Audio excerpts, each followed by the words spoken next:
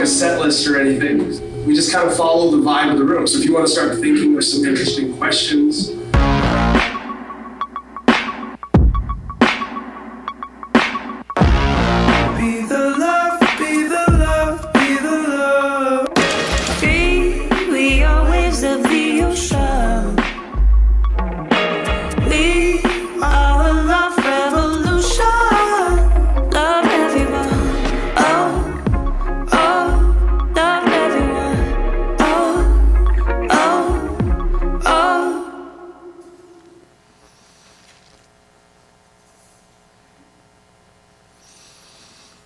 All right, make sure you beat out all those hip young millennials to get your tickets for the Gungor concert.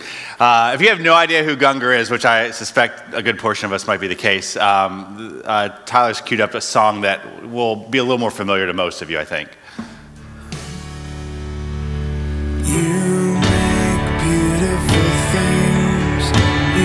Okay, that's Gungor. So that song's a little more familiar, and if you still don't know, you can come and learn some new ones, so fair enough. All right, well, I am not Gungor. I am Brian. I am one of the pastors here at the church, if you're newer with us. And privileged to bring you today's message from Matthew chapter 17. So if you have your Bible, you want to turn there. If you don't have a Bible, you'll see one here in this West Auditorium in the pew rack in front of you. And then hello again to my friends over in the East Auditorium. There's some Bibles roaming around, to which Pastor Jonathan claimed over there that they are the friendliest service of all the services. I don't know about that West Auditorium. We can't really do anything about it because they're on the other side of a camera, but we'll see. We'll see who's friendly. You guys gonna be friendly today? Edge them out, be friendly to me here, okay? All right. So as you turn there, just to give you some context as to what we've been looking at here over the summer is in the book of Matthew. Really, the book of Matthew is summed up, it's a biography. And it's a biography of the life and the ministry of Jesus Christ. And the section that we're kind of camping out here in July is all as kind of we've moved to, like, Jesus comes in a manger, he grows up, he starts to do some miracles and some teaching, and we're getting to this place where more and more we're getting clarity on who this Jesus is through prophecies fulfilled and the miracles and his teaching. It's all starting to come to light.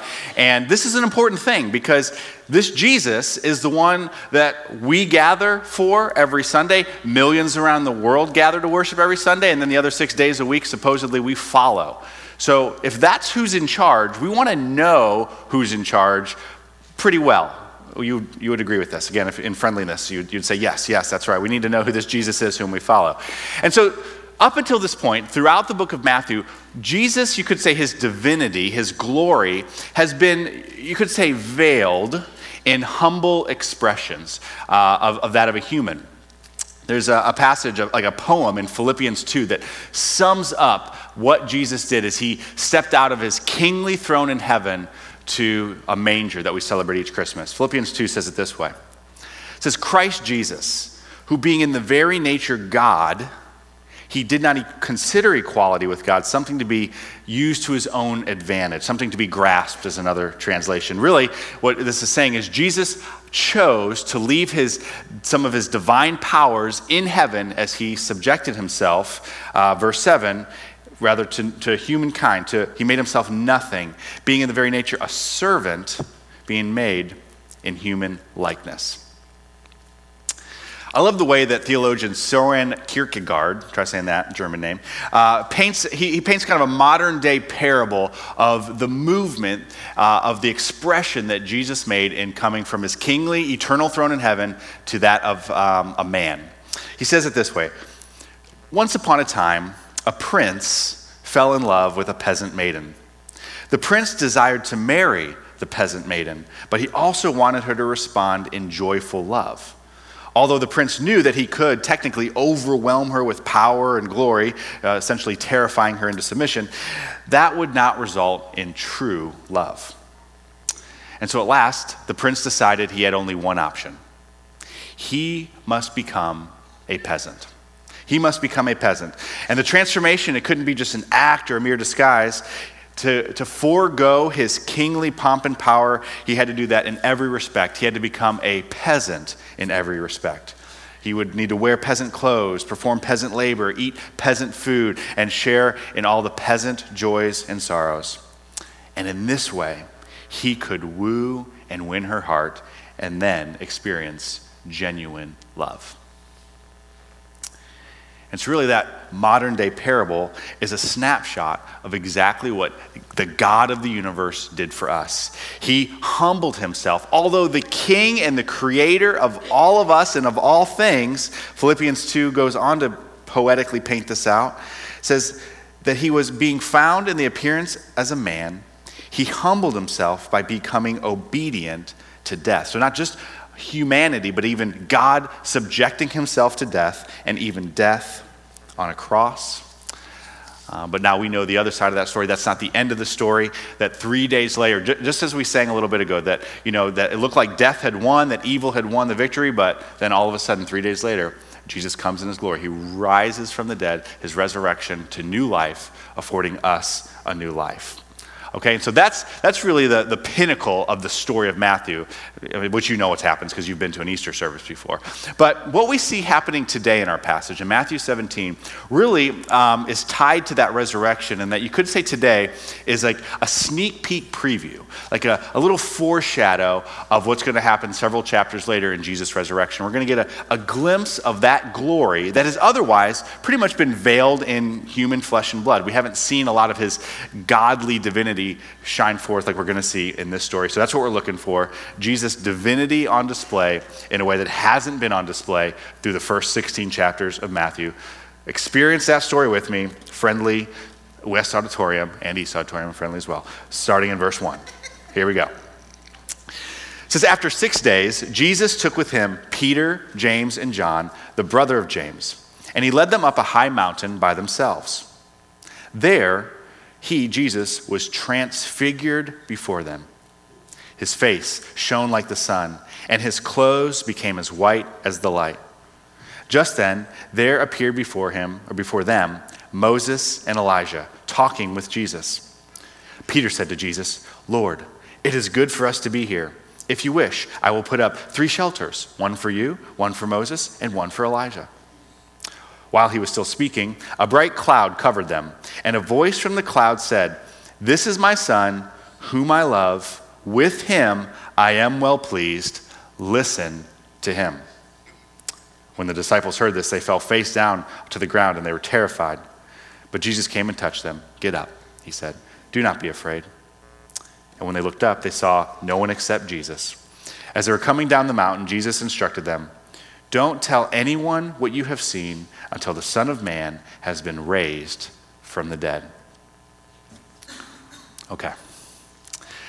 So again, what we see in this story is Jesus' divinity, unlike any other place in the point of Matthew up until this point, is put on display. And his human body is transfigured, transformed, and we see this God-like nature coming from his face and from his clothes. And so this is the most we're going to get to see this until the resurrection.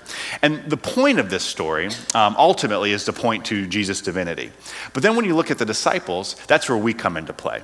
That, what is the point of this story as it relates to those he invited up the mountain, Peter, James, and John, and now you could say he's inviting us up the mountain to share in this story.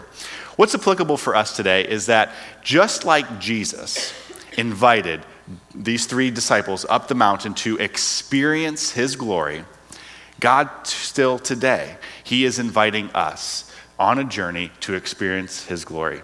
You could say that he brought these 3 disciples on. You could say like a mini pilgrimage. A pilgrimage is essentially it's a journey for a spiritual purpose.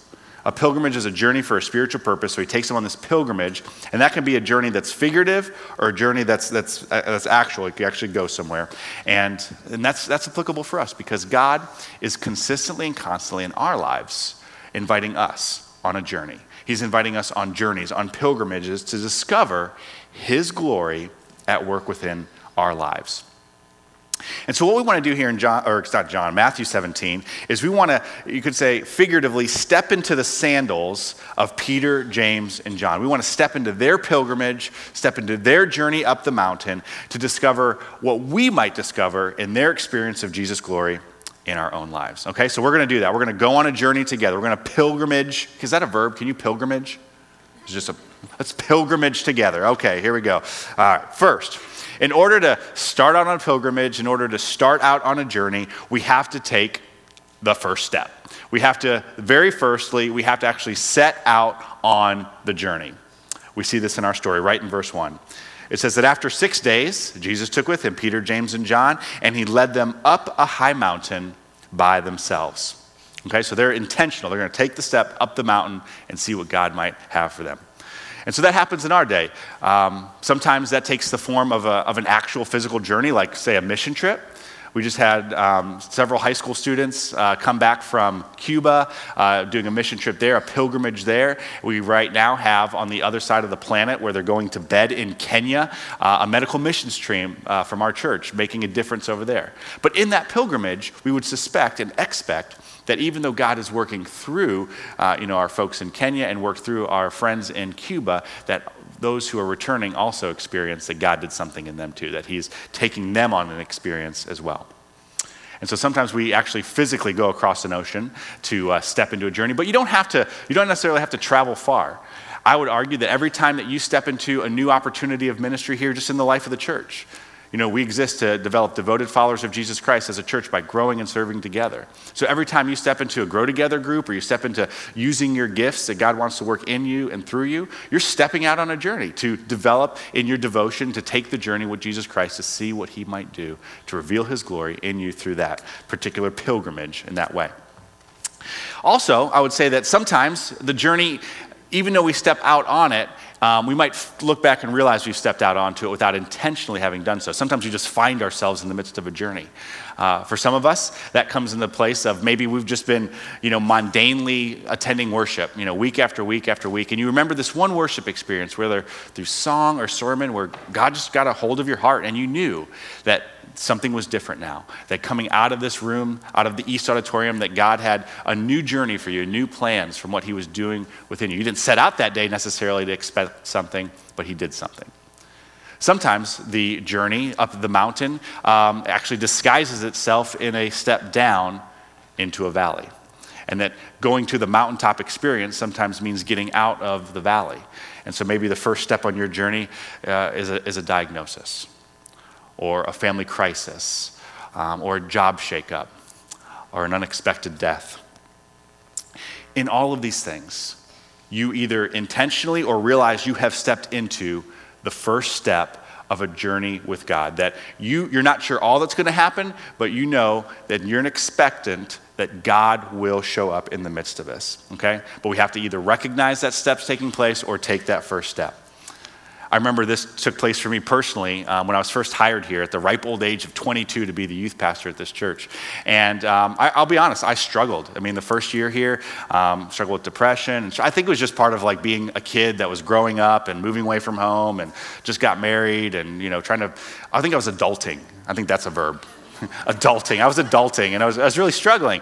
And I remember talking with Pastor Wayne one day, and he said this statement that I don't think he meant for it to kind of sear in my mind the way it has, but it's a statement that has served me trial after trial after trial ever since, and I hope it serves you the same. It's this statement. He said, in the midst of all that I was going through, he said, Brian, just whatever you do, don't miss what God is trying to teach you in this. Don't miss what God is going to teach you in this. And that's been applicable for me. So it's fun. He gets to get quoted, and he's not even preaching. So kudos to him. And so in our life, we are going to be given these invitations. We are going to be these invitations that we don't want to miss. We don't want to miss that first step into what God has for us, so that we might not then miss what God wants to do in our lives, how he wants to teach us and reveal his glory, just like he did on the mountain, how it wants to reveal his glory to us. Which really brings us to, you could say, our next phase of our journey, the next phase of our pilgrimage, is that when we step into that journey, we should expect that God is going to teach us something. We should expect that the glory of God is going to be on display. We should expect to experience the glory of God, because that's God fulfilling his promise to us, that he will put on display his glory in our lives. So we should expect that from him, that we would experience him. We certainly see this in the case of the disciples on the mountain. Look again with me at verse 2. Look at their experience with God. It says, there he was transfigured before them. His face shone like the sun, and his clothes became as white as the light. And so Jesus, he is physically transformed before their eyes. And remembering, the whole point of this is to reveal more and more in Matthew, who is this Jesus? And we're seeing pretty clearly that he is divine. He is God in the flesh in this radiant, glorious way. And what's interesting about that is in verse 1, you might recall, he said, after 6 days, Jesus took with him Peter, James, and John. So as we look at Jesus' glory, and we're looking at this, you want to ask, okay, 6 days after what? 6 days after what before this glory is revealed? Well, after 6 days of what we talked about as a church 7 days ago. And if you weren't here with us, it's the story at the end of Matthew 16 going into 17 where Jesus says to Peter, who do you say that I am? And Peter gets it right. He says, you're the Messiah.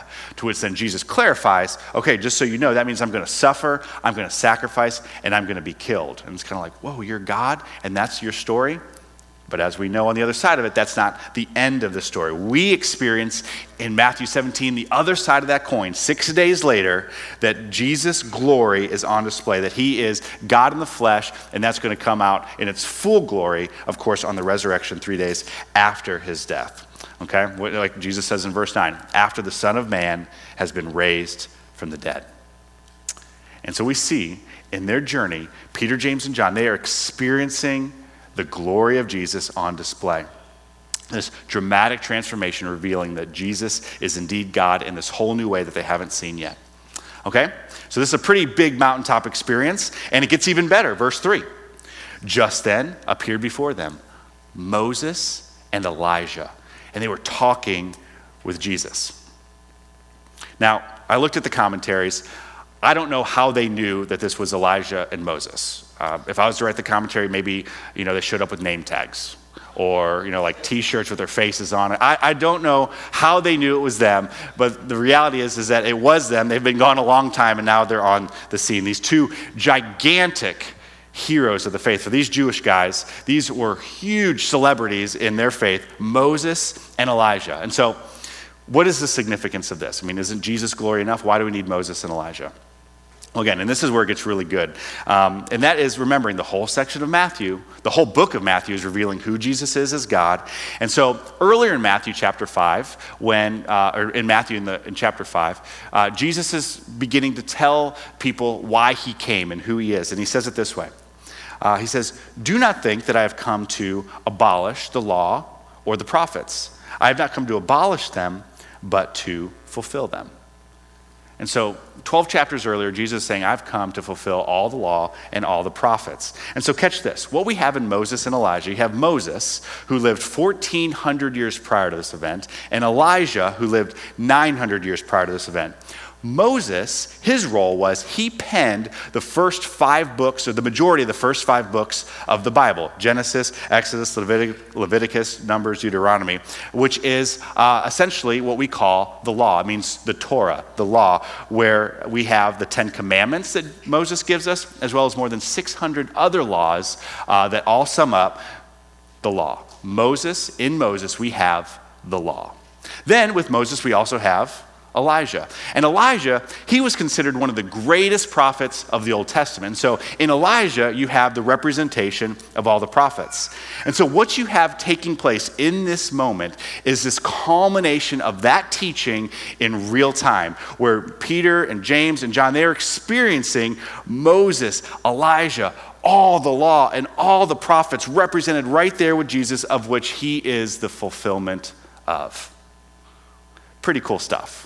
Pretty cool stuff that's going on in that situation. And Peter, he knows this is cool stuff. Again, his Jewish roots, all the teachings that Jesus has given, and now Jesus is radiating himself as God. He's got, prophets and law. It's all right there. Peter knows this is awesome. And you know what? He wants to hold on to this moment. He doesn't want to let it go. And so Peter, in an effort to hold on to this moment, to not let this physical moment disappear, this spiritual moment disappear, this mountaintop experience, he blurts out in verse 4. Look with me again. He says, Lord, it is good for us to be here. If you wish, I will put up 3 shelters, one for you, one for Moses, and one for Elijah.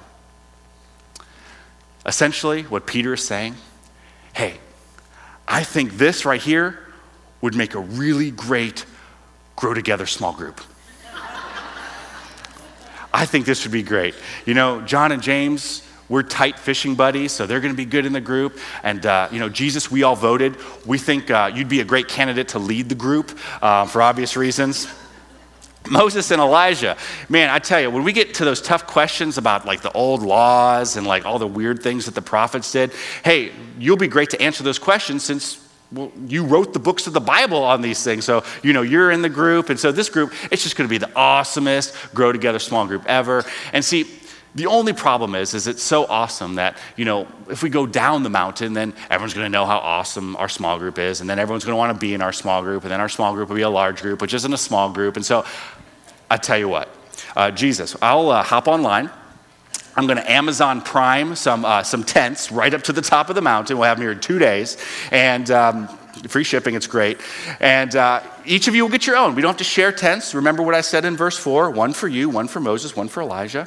So we've got tents. We're not going to need flashlights. Jesus, you just do like your glory thing and we'll be, we can shine and all that good stuff. You got Elijah. I remember that story in the Bible where didn't something like birds bring you some food or something like that, Cue that up and, you can be in charge of small group snacks and it's going to be great. We're going to camp, we're going to eat, and we're just going to grow together small group forever. That's just me adding on to the story a little bit. It's not in there. You're not going to find that. But that's what Peter wanted to do. He wanted to freeze frame this mountaintop experience. He wanted to hold on to it to last forever. And the truth is, we too are tempted by these same things. We too are tempted to want to hold on to a mountaintop experience and never let it go. We want to, maybe it's a camp or a conference or, coming back from a mission trip for you guys who came back from, it's tough because it's like, this is great, this is utopic, it's a mountaintop experience and it's difficult to come back and you want to hold on to that experience. Or maybe for a lot of people, I see it's not so much a mountaintop event, but sometimes we look back and idolize maybe a mountaintop season. Maybe there was a mountaintop season in our life where, God was really at work and, we're always trying to recreate or remanufacture it.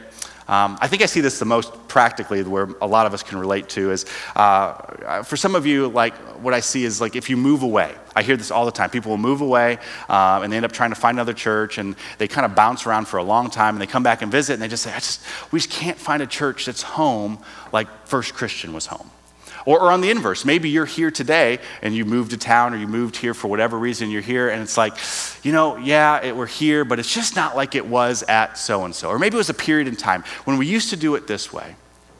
And we could be tempted to idolize what God did before rather than trust God for that mountaintop experience is what it was, be thankful for it, and then from there trust that God wants to do a new thing in a new place as he continues to make you a new creation. We are tempted by this and be encouraged. That's the way it's supposed to be, that God doesn't want to redo a version of something that happened before. He wants to give you new journeys, new mountaintop experiences, new opportunities to experience the glory of God. And so we're thankful for those experiences, but then we move on from those experiences so that we can experience new things that he wants to do in our lives. We don't idolize the past. And so with that, as we understand, just as Peter's going to realize here pretty quick because God just cuts him off, which is kind of funny. He's like, while he was still speaking, a bright cloud covers him and says, Peter, just stop. And so sometimes we used to say stop. And we go, okay, so if the point is not to live life on the mountain, we can't live on the mission trip, we can't live at camp, we can't live in the past, then we must understand, just as Peter eventually does, if life isn't lived out on the mountain, what then is the point of the mountaintop experience? And so we have to, from there, make plans to come down the mountain. We have to make plans to come down the mountain. All right, we see this play out in this story here. Verse 5. It says again, while Peter was still blabbering on about his perfect grow together small group, a voice from the cloud said, "This is my son, whom I love. With him I am well pleased. Listen to him." Listen to him. God's voice, he sets everything straight because, again, this is the point of Matthew. We're identifying who this Jesus is, whom we follow, who we worship, who our whole life is supposed to be about. And so for us to understand why we're on the mountain and to understand that we don't idolize the mountain, we have to understand why we were there in the first place. And essentially, it's so that we can, in listening to Jesus, come down from the mountain, and kind of the last move of our journey is to realize that the point of experiencing God on the mountain, the point of experiencing the glory of God, the point of experiencing the transfiguration of who this Jesus in our life is so that we would then experience transformation. The point of Jesus' transfiguration is that it leads to our transformation. Now, that just might sound like a really cute little like preacher word thing, like transfiguration leads to our transformation. But actually, in the original language here in the Greek, those words were the same. This is the same Greek word translated two different ways. It's the word metamorphao, which is where we get the word metamorphosis. And so the word's used 4 times in the New Testament. It's used twice in Matthew and Mark, both telling the same story. So in some ways, you could say it was used just this one time, talking about Jesus' transfiguration. Then the other 2 times this word metamorphao is used, this transfiguration word, is in 2 letters written to churches from the Apostle Paul after the resurrection, after the glory of God's been fully displayed through that. Catch this, Romans 12. It says it this way, to us, do not conform to the pattern of this world, but be metamorphao. It literally means to change and transform the substantive nature, I should say, substantive or essential nature of something, to completely be transformed, be transformed, be transfigured by the renewing of your mind, of God's renewing of who you are by the power of the Holy Spirit. Okay? 2 Corinthians says it essentially the same way. He says, and we all who with unveiled faces, meaning there's no longer a veil over us between seeing what Jesus did because we know what happens in the resurrection. It says, contemplate or dwell on the Lord's glory. Think of the godness of God's glory, and through that, be transformed. You're being transformed into his image with ever-increasing glory, which comes from the Lord, who is the Spirit. And so the Lord is the Spirit, which is God at work inside of us. So here's what Matthew's pointing us to. This is what we've been learning and working our way through the whole gospel, through the whole book. Who is this Jesus? He's been being transfigured from a baby in a manger to a young boy who grew in wisdom and stature, it says, with God and man. And then from there, he starts doing miracles and teaching and revealing more and more to this point in Matthew 17, we actually see the glory of God. We see him transfigured. We see that this Jesus is God in the flesh, and therefore his transfiguration leads to our transformation. And what does our transformation look like? God says it of his son. He's speaking to the disciples. He says, this is my son, whom I'm well pleased. He's not talking to Jesus anymore. He's obviously talking to the disciples and now us. He says, listen to him. Verse 5. Listen to him. Listen to him.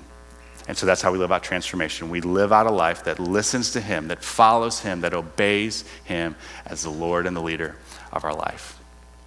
And so if I were to conclude for us in our time here, okay, so what then does that look like? How do we listen to Jesus? How do we follow him? How do we obey him? And I were to boil it down to just say, okay, just do 2 things.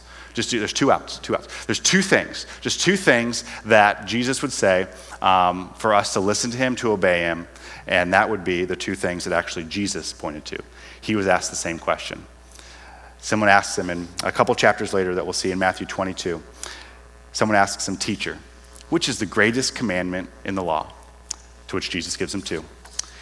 Verse 37, he said, love the Lord your God with all your heart, with all your soul, and with all your mind, that this is the first and greatest commandment, and that the second is like it.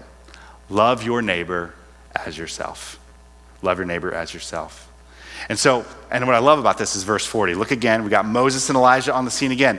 All the law and all the prophets hang on these 2 commands. Every law that Moses ever gave us in the law and every prophecy prophesied by the prophets represented in Elijah, you want to sum it up, love God with everything you are and love others just the way that you would love and take care of yourself.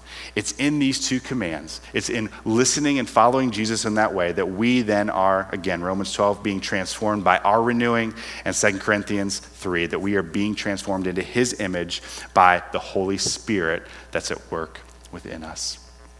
It's cool stuff. There's a lot going on in experiencing this journey that the disciples took and seeing where we then fit in our journeys, where God's glory is being revealed and where he wants to live it out in our transformation, both for us and for others. And so as I was thinking about how to kind of wrap this sermon and service up, I was kind of done at this point. I'm like, do I just pray? Is this it? That's kind of the point? Go listen to Jesus and be transformed? But I didn't, and I kind of put it out at a staff meeting. I said, hey, here's what I'm talking about, how we're all going to be transformed by loving God, loving others. And I'm trying to figure out how we should end the service. And so I said, hey, if any of you team members have an idea that I use in the sermon, you win a candy bar. That's about all I got.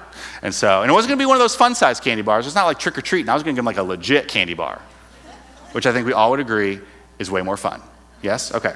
And so I put it out there, and I got, I would say, 2 winners. We've got 2 winners today. And the first winner that made it into the sermon, I got to back up a little bit into the week. You might have heard on the news or through the grapevine or Facebook or something like that, we had a bit of an extravaganza here in our church parking lot here this past Tuesday. If you're not connected at all, this is what happened. Essentially, a van was involved in like 7 hit and runs, I think it was, and then began to enter into a high-speed chase that ended wiping out our entrance sign in the parking lot. You might have noticed the jankety thing that we had put up because this nice van wiped it out. And this gal, and no one was hurt, so everyone should know that. So no one was hurt, and the gal, it was a lady driving, she comes in flying, her vehicle is on fire, so literally flaming into the parking lot to where it comes to rest, and then it proceeds to explode into flames. I mean, it was incredible. The police were there, fire trucks were there. You know, Bruce Willis from all 17 Die Hard movies was there. It was the greatest Tuesday at church ever. It was amazing. And so I had just put out this candy bar opportunity, literally 3 hours before this happened to the staff. And so I get this text from Thomas Hagen, who just did the baptism here a little bit ago, shortly thereafter. This is the text, screenshot from my phone.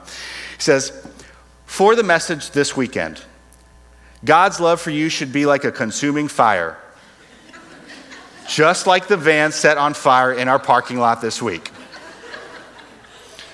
Reese's Nutrageous.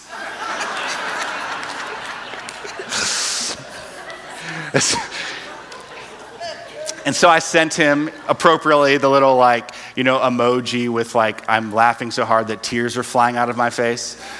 Which honestly, I always feel a little disingenuous sending that one because, Thomas, wherever you're at, it was funny, but there were no tears. So just is what it is. But in all application, all seriousness, I would ask the question, where are you in your journey? Are you on fire for God? You see that, how I work that in for you all? I work hard on this stuff. Are you on fire? Are you on a mountaintop experience where God is doing some amazing things in your life? Don't hold on to it forever. You can't hold on to it forever. The question then is, what does God want to teach you through this? What does he want to do in you and through you as you come down the mountain? That might be where you're at today. Maybe for you, if you're honest, outside of the laughs of all this, whatever, and you walk out of this room, that you came in from and you're walking back out into a very deep valley. It's a dark valley, and the only mountain you get to climb is the one that gets you out of this valley. And maybe the step for you is to trust the Lord has promised that he is faithful, that his strength is strongest when we are weak, and that he will see you through whatever that valley is. And so maybe that's where you're at in your journey. Maybe you just say, I'm just kind of going nowhere. I'm just kind of stalled or stuck or stagnant. I had lunch with a young man not too long ago where I said, I just kind of use this language. I said, where are you at in your journey with God? And he thought about it and he said, I guess you could say I'm kind of sitting on the bench. Sitting on the bench, which what he meant was, I'm just nothing. I'm just kind of doing nothing. I'm just kind of stuck. I'm stale. And so the question for you is maybe you need to you need to be intentional in stepping out on a journey with God, from a staleness to discovering what he wants to do in your next phase of the journey. Maybe for you, it's getting into his word on a regular basis. Maybe it's kind of getting off the bench, kind of use the sports analogy version, and using the abilities that God's given you to serve, to jump into a serve together deal and find out what God wants to do in you and through you in that way. Okay? Because remember, all of this, we are being transformed that we might go and transform. Or to quote the movie, Transformers, Autobots, Transformers, transform and roll out. You gotta Transform, isn't that how it goes? Someone help me out here. It's been a while. Okay, this is taking too much. No one cares. No one cares. We are being transformed in order to transform. I thought it would work, but it's not working. So, all right. And so, as we are commissioned in this to live lives that are being transformed, that we might be transformers in other people's lives. Another winner, I guess you could say, came from Lacey and Morgan, who just said, hey, really, this loving God and loving others, that's really how we end many of the services here at the church, that every time we worship God, we're expressing our love to him, and when we pray for others, that's a great way to show our love. And so that's how we're going to wrap up our time here with this sermon. So I'm going to invite you to stand with me, and we're going to do that. We're going to live out those two greatest commands. We're going to love God. We're going to give credit where credit is due by singing his praises. And then with that today, while usually you could say that the prayer time in this, we have leaders at the front of the room who are happy to pray with you for the needs in your life. Today, let's shift the focus. And let's say, how could we live out that second great command to love someone else by praying for someone else here today? And so maybe you have someone in your life who's going through a valley that you want to pray, God sees them through that. Maybe it's a situation where you have a family member or friend who doesn't even know the saving power of Jesus Christ. You have a relationship with God, and you want to pray that they would know him both in this life and eternally. Maybe what it means for you to pray for someone else, I thought about this, it's kind of a surprise in some ways, is to actually pray for the person you least expected you would pray for here today. And that is to take Jesus at his directive, at his command, at his promise to love and pray for your enemies. And so maybe there's an enemy that you need to lay that over to God by praying for that person. Maybe there's unforgiveness that has taken place, and you need to extend forgiveness, realizing that just as the Lord has forgiven us our debts, we need to forgive our debtors. And you need to set the captive free. That's a great phrase for forgiveness. You need to set the captive free, and realizing that the person being held captive and the person not being set free is actually you, by being free of that bitterness. And so that's what we're going to do. We're going to, number one, greatest command, worship God, love God. And with that, let's love others by praying for someone else in our life here today. Let me pray for us in this. Father in heaven, we are thankful for the glory that has been put on display in your son Jesus, his transfiguration, as we have seen him transforming chapter by chapter in Matthew and realizing and learning more and more of who he is, so that we can then understand more and more of how he wants to then transform us in our lives. Father, we now, in our expression of that reality, we worship you, and also to live out that love to one another. We want to pray for some other people, whether in the privacy of our own seats or maybe up front with someone else. God, we want to love you. We want to love others because you said that's what matters most. And as Father said to your son, we want to listen to him. And so may we, both in this space in the next few minutes, but also more importantly, in the daily living of our lives. We need your help by that. That's why you give us the Holy Spirit, in whose name, Jesus, we pray. Amen.